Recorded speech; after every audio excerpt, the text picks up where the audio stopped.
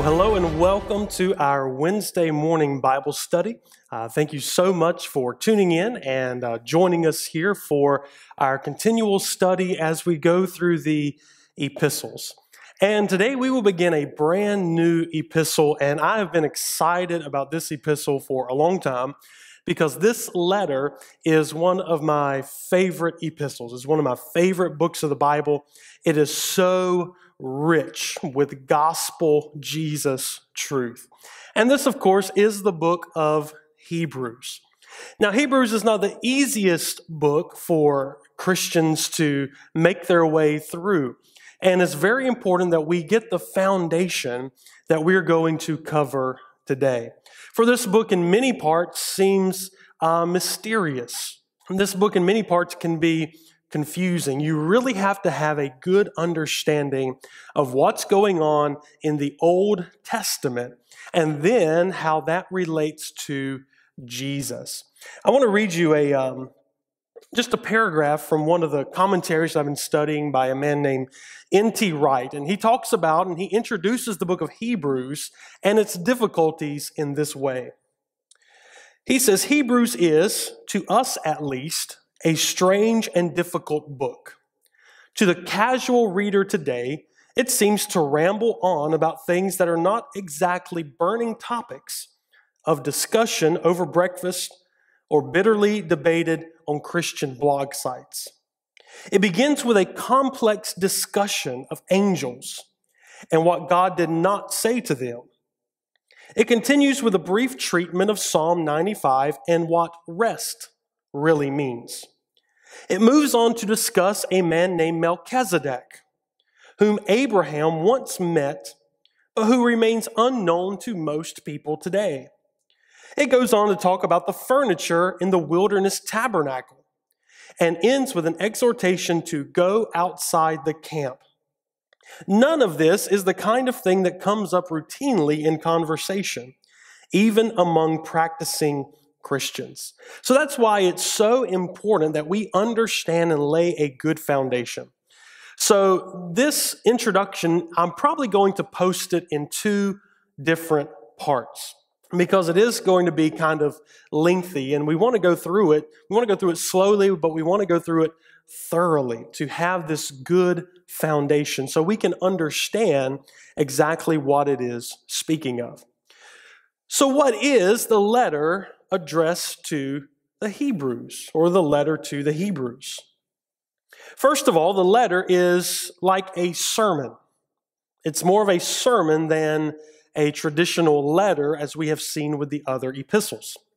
This sermon is a word of exhortation sent in letter form, encouraging faithful perseverance in the light of the final word that God has spoken in Christ. It's very important to understand how the book of Hebrews begins. So I want to read the first verse so we can get this foundation first. Hebrews chapter 1, verse 1 says, "In the past, God spoke to our ancestors through the prophets at many times and in various ways. But in these last days, he has spoken to us by his Son, whom he appointed heir of all things, and through whom also he made the universe." So the introduction, the first verse of Hebrews tells us a lot. It tells us that God had spoken previously through the Old Testament prophets. And the word of God to Israel came through these Old Testament prophets. But then the writer of Hebrews says, but in these last days, he has spoken to us through his Son. So Jesus is the final word that God has to say. When it comes to salvation, when it comes to worship, when it comes to the Creator, when it comes to authority, Jesus Christ is God's final word to humanity. So the writer of Hebrews is laying this foundation that in previous times God spoke to Israel by the prophets, but now he speaks by his Son, Jesus Christ. And that's what the whole letter to the Hebrews is about. The Son, Jesus Christ. So who wrote the book of Hebrews? Who wrote it? Well, the fact is, we don't know who wrote it. There is no introduction, as we have seen with the previous letters, say from the Apostle Paul. There is no greeting. There is no salutation. There is no introduction. So we don't know who wrote it. And people have speculated for many, many years. Probably the majority of people in the Christian world believe that the Apostle Paul wrote it.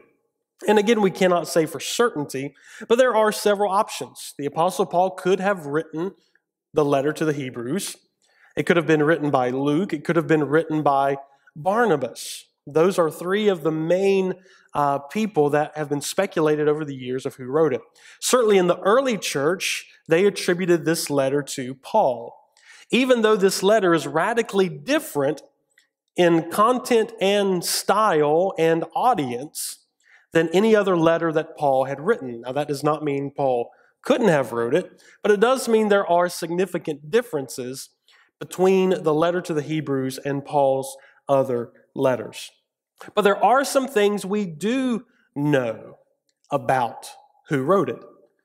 We do know that the person who wrote it was not one of the 12 apostles. For we find in chapter 2, verses 3 and 4, we find this written: "How shall we escape if we ignore so great a salvation? This salvation, which was first announced by the Lord, was confirmed to us by those who heard him." Those would have been the audience that Jesus spoke to, including the disciples. So the writer of Hebrews is saying it came to us by the word of those who heard Jesus. So it came from Jesus to those that heard him, then from those that heard him down to the Hebrews. So that's a pretty good indication that this was not one of the eyewitnesses to Jesus' ministry. It was not one of the 12 apostles. Also, we know that the writer was well versed in the Old Testament, for there are about 98 citations and allusions and quotations back to the Old Testament. So whoever it was well versed in the Old Testament. We know that the person who wrote this wrote in a more technical form of Greek. The Greek language, some of it was more technical and professional than, a lot of times we use words that, maybe aren't grammatically, proper and things of that nature. So the person who wrote the book of Hebrews is written in a very technical form of Greek, even more so than the Apostle Paul's letters. The person who wrote this was associated with Timothy. Because Timothy is mentioned in the end of the letter. And also we find at the end of the letter that the person who wrote this wrote from Italy, probably in Rome. So again, this leads us to no definite conclusion. It gives us clues about the kind of person who wrote it, but it doesn't lead us to a definite person. So the author still to this day remains unknown. So when was the letter written? Well, again, we do not know when the letter was written. We are pretty confident that most assuredly it was written before AD 70. In AD 70, the Jewish temple in Jerusalem was destroyed by the Roman army. And since this book deals so heavily with the tabernacle and the priesthood and the furniture, it probably would have mentioned the event that stands out in the history of Israel, the destruction of Jerusalem. Because it does not mention this, it was probably written earlier. It was probably written between 64 and 69 AD. Who were the recipients of the letter? Again, we do not know the specifics about who the letter to the Hebrews was written to. But we do know that generally it was written to Hebrew people, hence the title or the name given to the letter, Hebrews. It was written to Hebrew people. It was written to Jewish people who had grew up under the Jewish laws and Jewish customs and grew up in the Old Covenant and grew up with the priesthood and that were well familiar with all of these rituals and ways of life of the Jews. So this was definitely written to Jewish people. Probably the majority of those who would read this letter were Jewish Christians. And probably intermingled among those Jewish Christians were those who were Jews but had not yet become Christians. So the purpose of this letter, of who it was written to, becomes twofold. It becomes, number one, to persuade those Jews who were not yet Christians. And it was to give confidence to those Jews who had become Christians and accepted Christ as their Savior. These recipients of the letter, these Hebrews, and these Jewish Christians especially, were suffering persecution. We do know that they were suffering persecution. And many of them were immature and not very grounded in their faith, and there was much pressure on them to go back into the realities of Judaism and the Old Covenant. Even Paul mentioned several times in his letters that he was persecuted by his own people. And many times in that culture, and still, like this today for other religions and other cultures, if you were to leave your religion of your family and be converted to another religion, you would be ostracized from the community, from society. You would be disowned. You would be persecuted. You would be seen as turning your back on your father and mother and grandparents and the tradition of your parents and the tradition of your nation. So it was in these times with those Jews who converted to Christianity. And they were probably being persecuted and pressured to go back to what they had always known. So this is the outline of the recipients. We know they were Hebrews. We know they were Jewish. The majority were probably converted to Christianity, although there were probably some that would read this letter that were not yet Christians, that they were trying to persuade to become Christians who were on the fence. Many of them were immature in their faith and needed to be grounded in their faith. And many were being persecuted and pressured to go back into Judaism. Hence the argument of this letter to not go back into Judaism. Which leads us to the occasion of why this letter was written. And we covered some of that. The community is discouraged because of suffering. They're going through times of suffering. And perhaps they're experiencing doubts about whether Jesus really is the Jewish Messiah. The author writes to convince them to not to throw away your confidence. So he says things like, do not throw away your confidence. He says things like, hold fast to the profession of your faith. So the writer of Hebrews is urging the members of his audience to remain steadfast in their loyalty to Jesus as the Messiah, the Son of God, the true high priest, and do not go back and look for their security in the symbols of their Jewish identity. That everything leading up to Jesus was a shadow, but Jesus is the reality.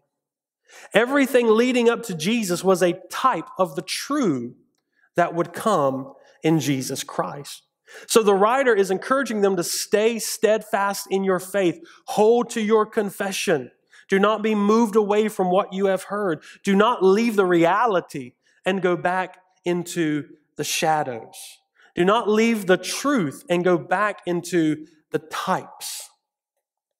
So the occasion is to stay in Jesus Christ.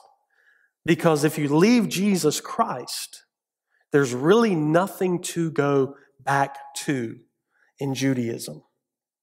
So that's the occasion, because of the persecution and the suffering, because of the people doubting maybe that Jesus is really the Messiah and maybe they should go back into what is familiar to them. The writer is writing to them to tell them to remain in steadfast perseverance of faith. Now, what are some of the major themes of the book of Hebrews? Well, the major theme of the letter to the Hebrews is that Jesus is better. that take everything that in the Old Testament, and everything in the Old Testament leads up to Jesus, to show us that Jesus is greater and Jesus is better than anything that had come before him. So the book of Hebrews declares several things. It declares that Jesus is better than the angels, that Jesus is superior to the angels. The word spoken about Jesus is more superior than the word spoken about the angels. That Jesus is a greater Moses. Jesus is better than Moses. As great as Moses was, Jesus is better. That Jesus is better than Joshua. And the writer makes the point that even under Joshua, the children of Israel didn't experience all that God had for them. But one greater than Joshua is now here, and his name is Jesus. So Jesus is better than Joshua. The letter to the Hebrews mentions that Jesus brings in a better hope. A better hope because he brings in an eternal, solid hope.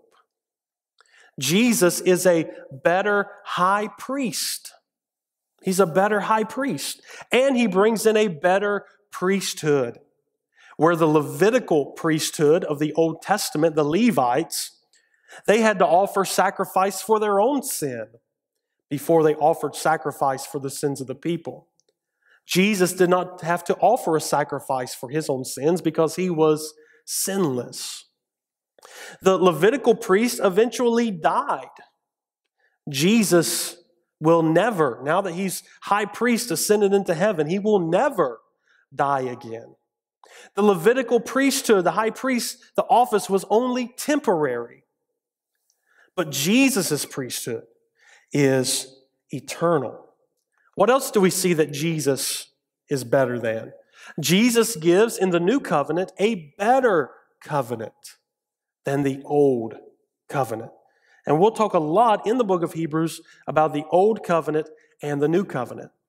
For the Hebrews here were living in the time of the end of the old covenant age and the beginning of the age to come, the new covenant age. So when the writer says, in these last days, he has spoken to us by his Son, he's speaking not of the last days of human history, because that was 2,000 years ago. He's writing about the last days of the old covenant and the bringing in of the new covenant. The writer speaks of the old covenant and says, the old covenant is old. It waxes old and it decays, and it is ready to be done away with.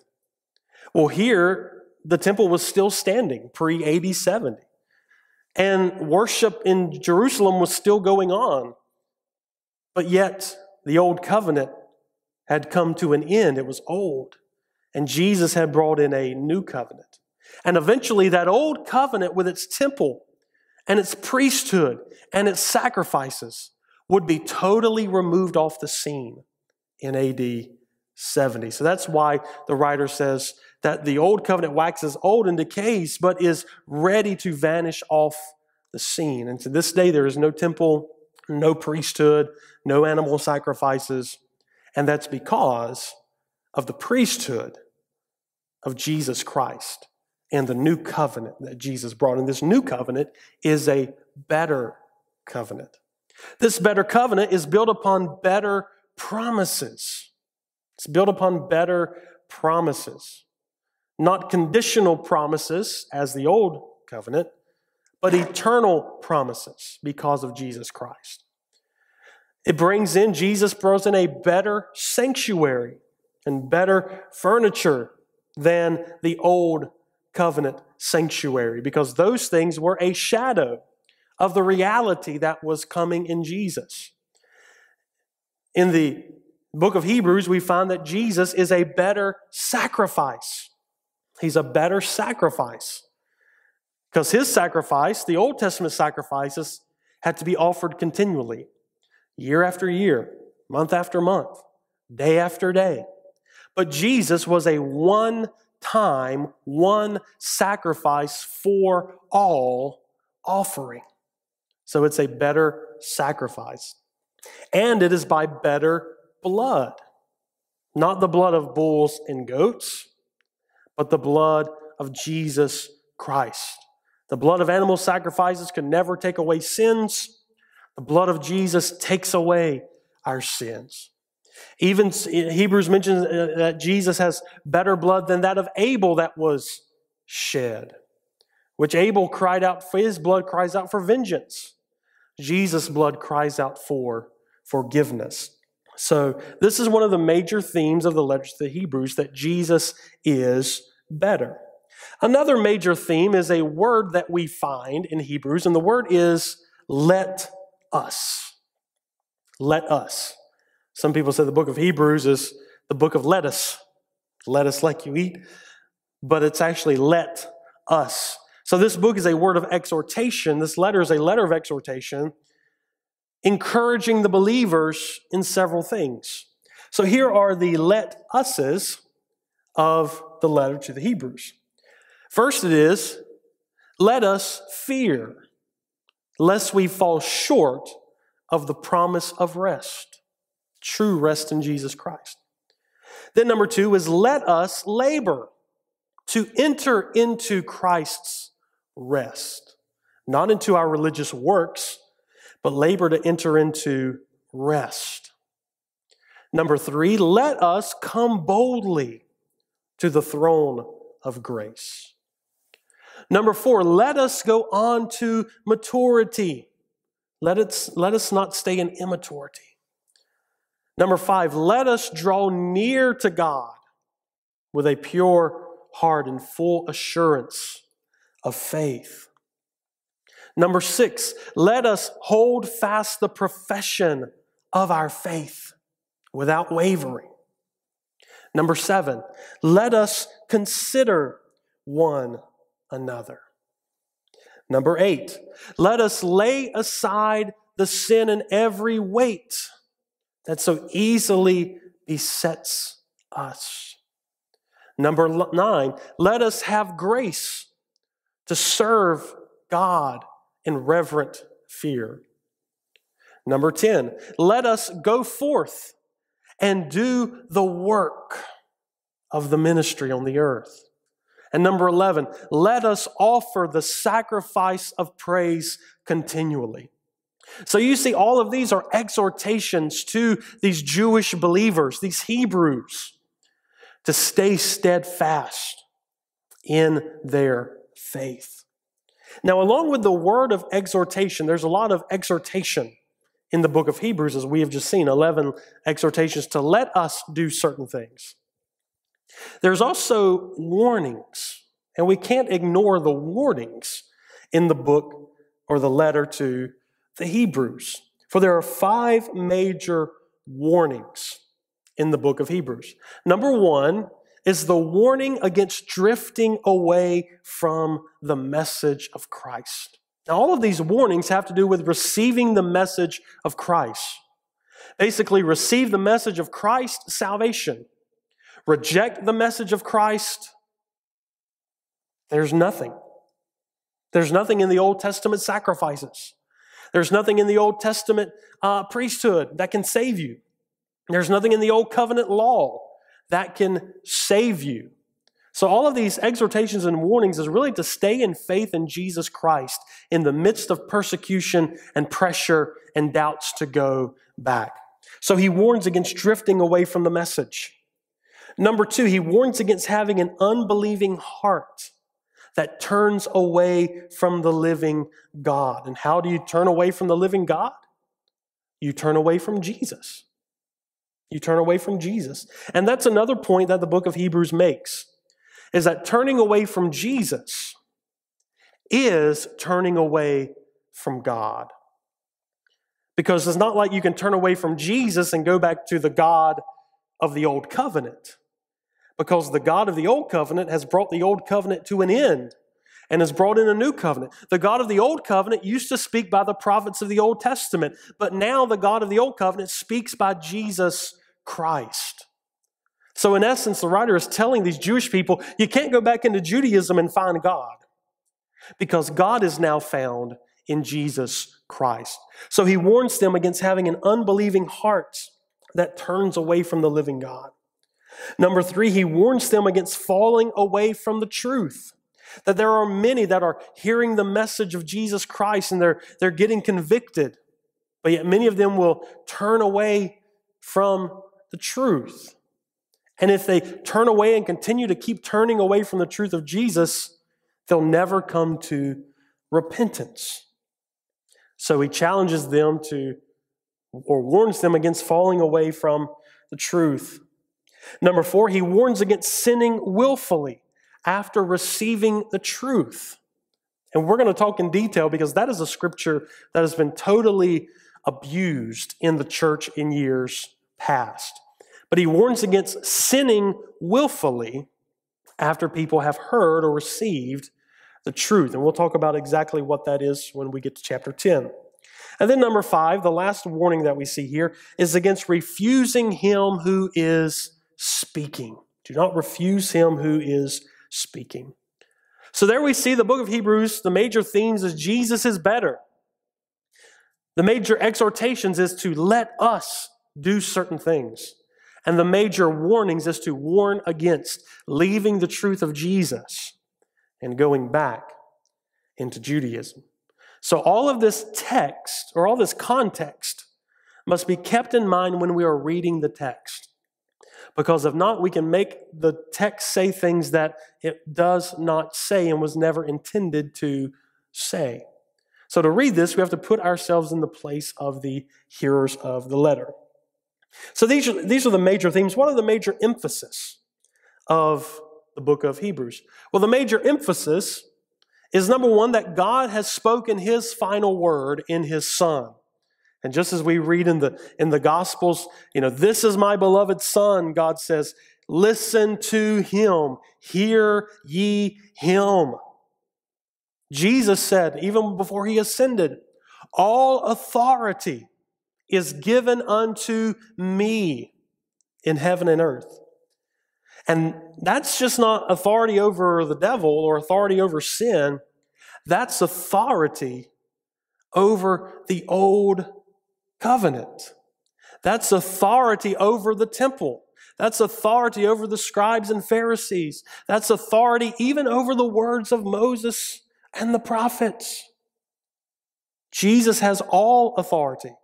Hear him, listen to him. He is God's revelation. He is God's final word to humanity.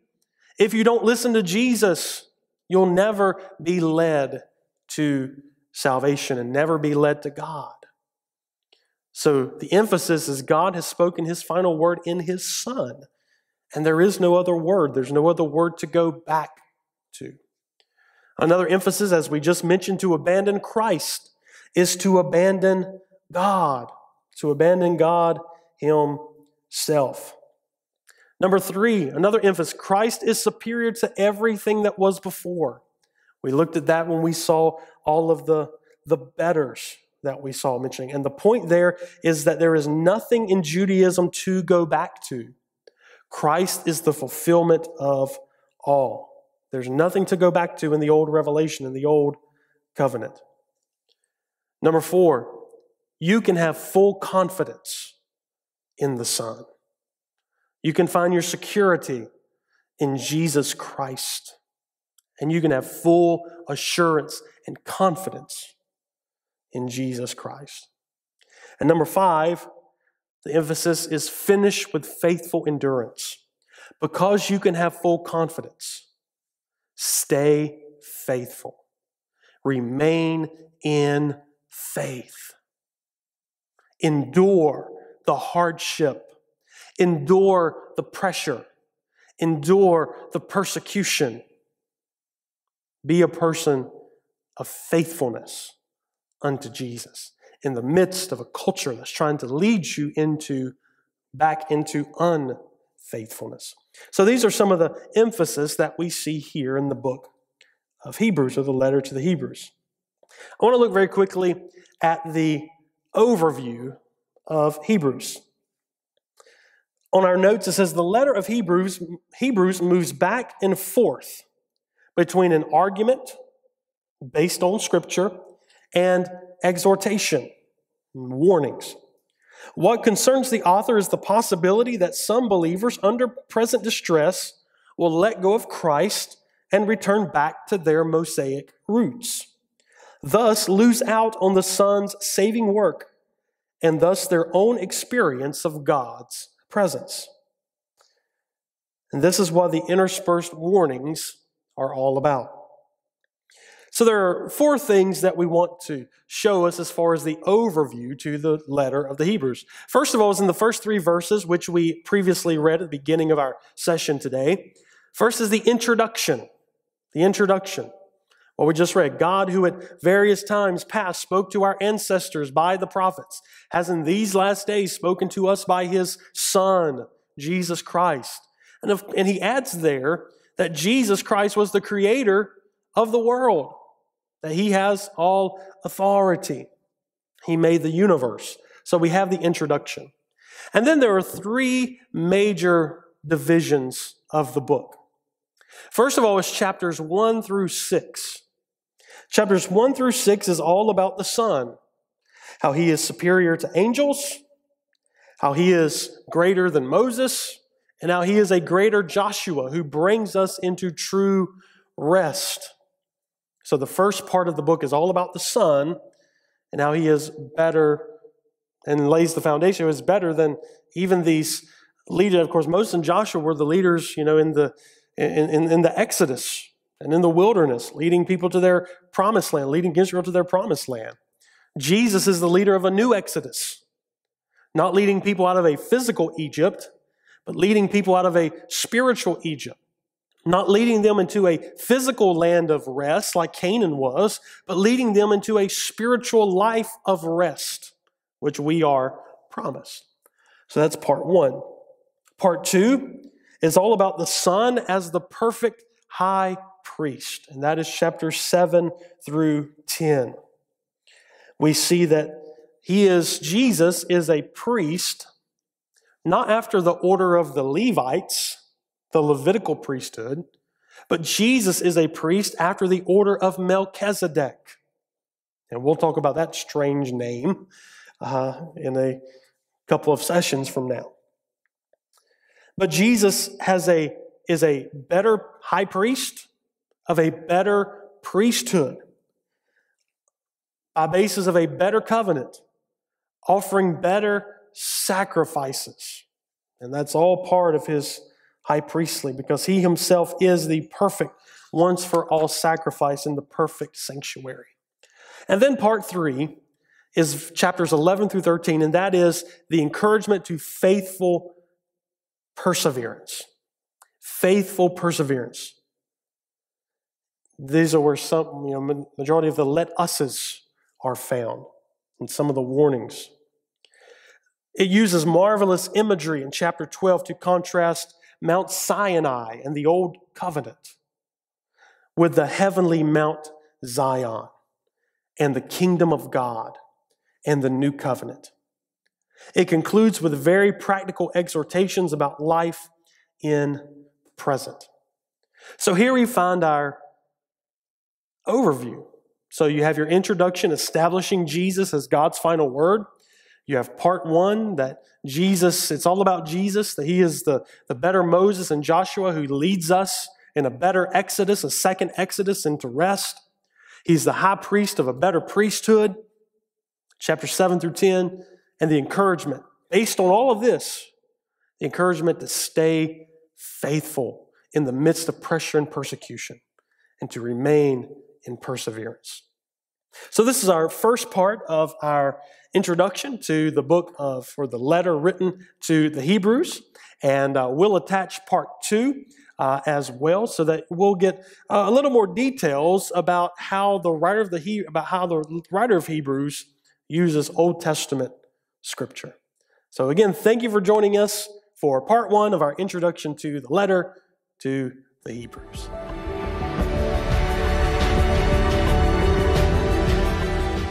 Now we're going to talk about some specific advice for reading the letter to the Hebrews. Now, the key to reading the letter to the Hebrews is to think Jewish. We must think like a Hebrew. We must get into their mindset. We must get into their world.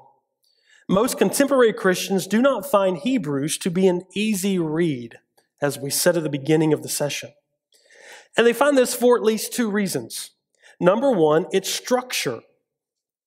It's one long, sustained, really argument, one long, sustained sermon, one long, sustained word of encouragement. It doesn't read like a letter. It reads like a sermon, a dissertation, interlaced with some warnings in the midst of it, as we have seen. So the structure is not an easy read. It's hard to sit down and read the letter to the Hebrews in one sitting and get everything in it. The other reason that it's difficult for many Christians is because of the world and the context and the setting that it is written in. Because, we are not Jewish and have not grew up under the Old Testament law, we don't grasp everything that the letter is saying. So we must, and those of us that grew up in church, we understand, some more of the Old Testament maybe than others that are new to the faith and new to the church. So we must have this foundation in order to properly understand and interpret this letter. So there are three keys to understanding and the advice for reading the letter to the Hebrews. Number one, we have to understand it's all about Jesus and convincing the readers that Jesus is the Messiah, that Jesus is the promised Messiah who the prophets spoke about. It's all about Jesus. Number two, we must understand that outside of Jesus, there's nothing to go back to in Judaism. So we must put ourselves in the place of a Jewish person, pressured to go back under the law, and we have to understand that outside of Jesus, there's nothing in the Old Covenant to go back to. Because the Old Covenant leads us to Jesus. The Old Covenant was a type and shadow. Everything in the Old Testament was a type and shadow of Jesus. And number three, the Jewish scriptures speak of Jesus.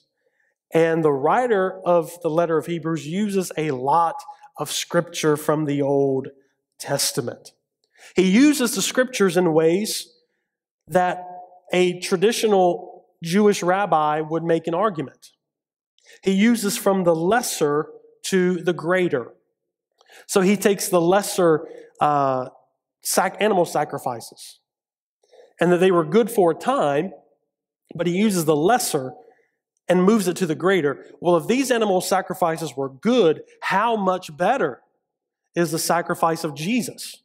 If the priesthood was good, how much better is the priesthood of Jesus? If the tabernacle was good, how much better is Jesus? So he uses a traditional rabbinic argument from the lesser to the greater, and he uses the Jewish scriptures as the example of the lesser, and Jesus as the example of the greater. The second thing he does is he reads along those same lines. He reads the entire Old Testament through the lens of Jesus. And this is very important whenever we're reading the Bible. We have to understand that our Old Testament is the Jewish Bible. It is the Hebrew scriptures. They're put in our Bible because of how Jesus came, how the New Testament writers reference the Old Testament, and we would be lost with a lot of context if we didn't have the Old Testament to reference. But however, we must be very careful as New Testament believers to interpret the Old Testament in the light of Jesus Christ. That the Old Testament is filled with types and shadows. The Old Testament is filled with things that point to Jesus and teaches us about Jesus. The prophets spoke leading us to Jesus. The Old Testament is leading us to the New Testament. The Old Covenant is leading us to the New Covenant. So the writer of Hebrews interprets the entire Old Testament through the lens of Jesus Christ. And number three, we have to understand all of the texts from the Old Testament that he uses to do this. Again, there's almost 100 Old Testament allusions in the book or in the letter to Hebrews. And we have here on our notes some of the Old Testament text and their corresponding Hebrew references. And we're not going to go through all of those, but there are a couple that are of significant importance. Because number one, it was all about Jesus, and the Old Testament scriptures speak of Jesus, and outside of Jesus, there's nothing in the Old Testament to go back to, and that's because Hebrews shows us that Jesus is King. Jesus is the promised King that was promised to Israel. The argument about Jesus focuses on Jesus fulfilling certain psalms that are called royal psalms. Psalms pointing to the future king. One of these psalms is Psalms 110 that is quoted.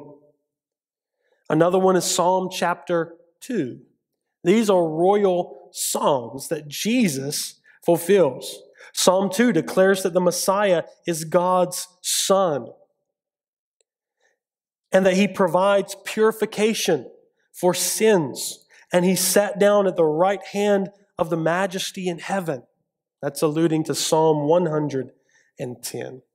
So here we find two crucial matters as far as the writer to the Hebrews. Number one is that the Son is now called Lord, and he is seated at the right hand of God in all authority, as Psalm 110 tells us.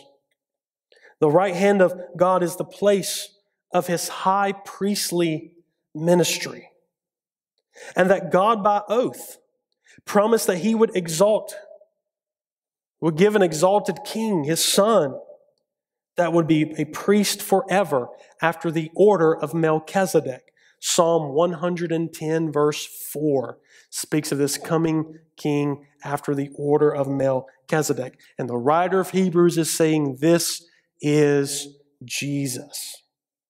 So after the author joins Psalm 110 to Psalm chapter 2, the rest forms the argument from chapter 5 on about Christ fulfilling that promise that God made to Israel, showing that Jesus is the true king based upon the writings of the Jewish scriptures. Then when you take Psalm 110 and Psalm chapter 2 and you put them together to show that Jesus is the promised king that purifies us from our sins, that sits on the right hand of God, take that and then add some of these to it, and you see in your notes. Now add to these points the following. Number one, the failure of Israel to enter into rest. How the Old Testament Jews failed to obtain God's promises and to enter into God's rest. But yet that promise, Hebrews 4 says, still remains. Number two, the fact that God promised a new covenant in Jeremiah 31:31, that he would bring an end to the old covenant and bring in a new covenant. That's cited in Hebrews chapter 8 and Hebrews chapter 10. The fact that Christ's death affected both the new covenant and a perfect once-for-all sacrifice for sins, bringing the old order to an end. Bringing the old covenant to an end. That's established here. Then there's chapter 11, the long list of those who faithfully persevered as they waited for the future promise. So just as the Old Testament saints persevered in waiting for the future promise, the New Testament saints should persevere living in the promise. And then in chapter 12, the superiority of the heavenly Zion over the earthly Mount Sinai, where the law was given, showing the kingdom's superiority over the law. So all of these Old Testament allusions, that's why you have to have, some type of a knowledge of what's going on in the Old Testament to understand the greatness of the message that Hebrews is trying to declare. So we should be able to see not only where the whole argument flows and goes to, but how persuasive it should be to those Jewish Christians. That when you get to the end of the letter, you would see that Jesus is God's final word. That Jesus is God's final sacrifice. That Jesus' kingdom is the final kingdom. That Jesus' priesthood is the ultimate and final priesthood. That His sacrifice is the one sacrifice for all.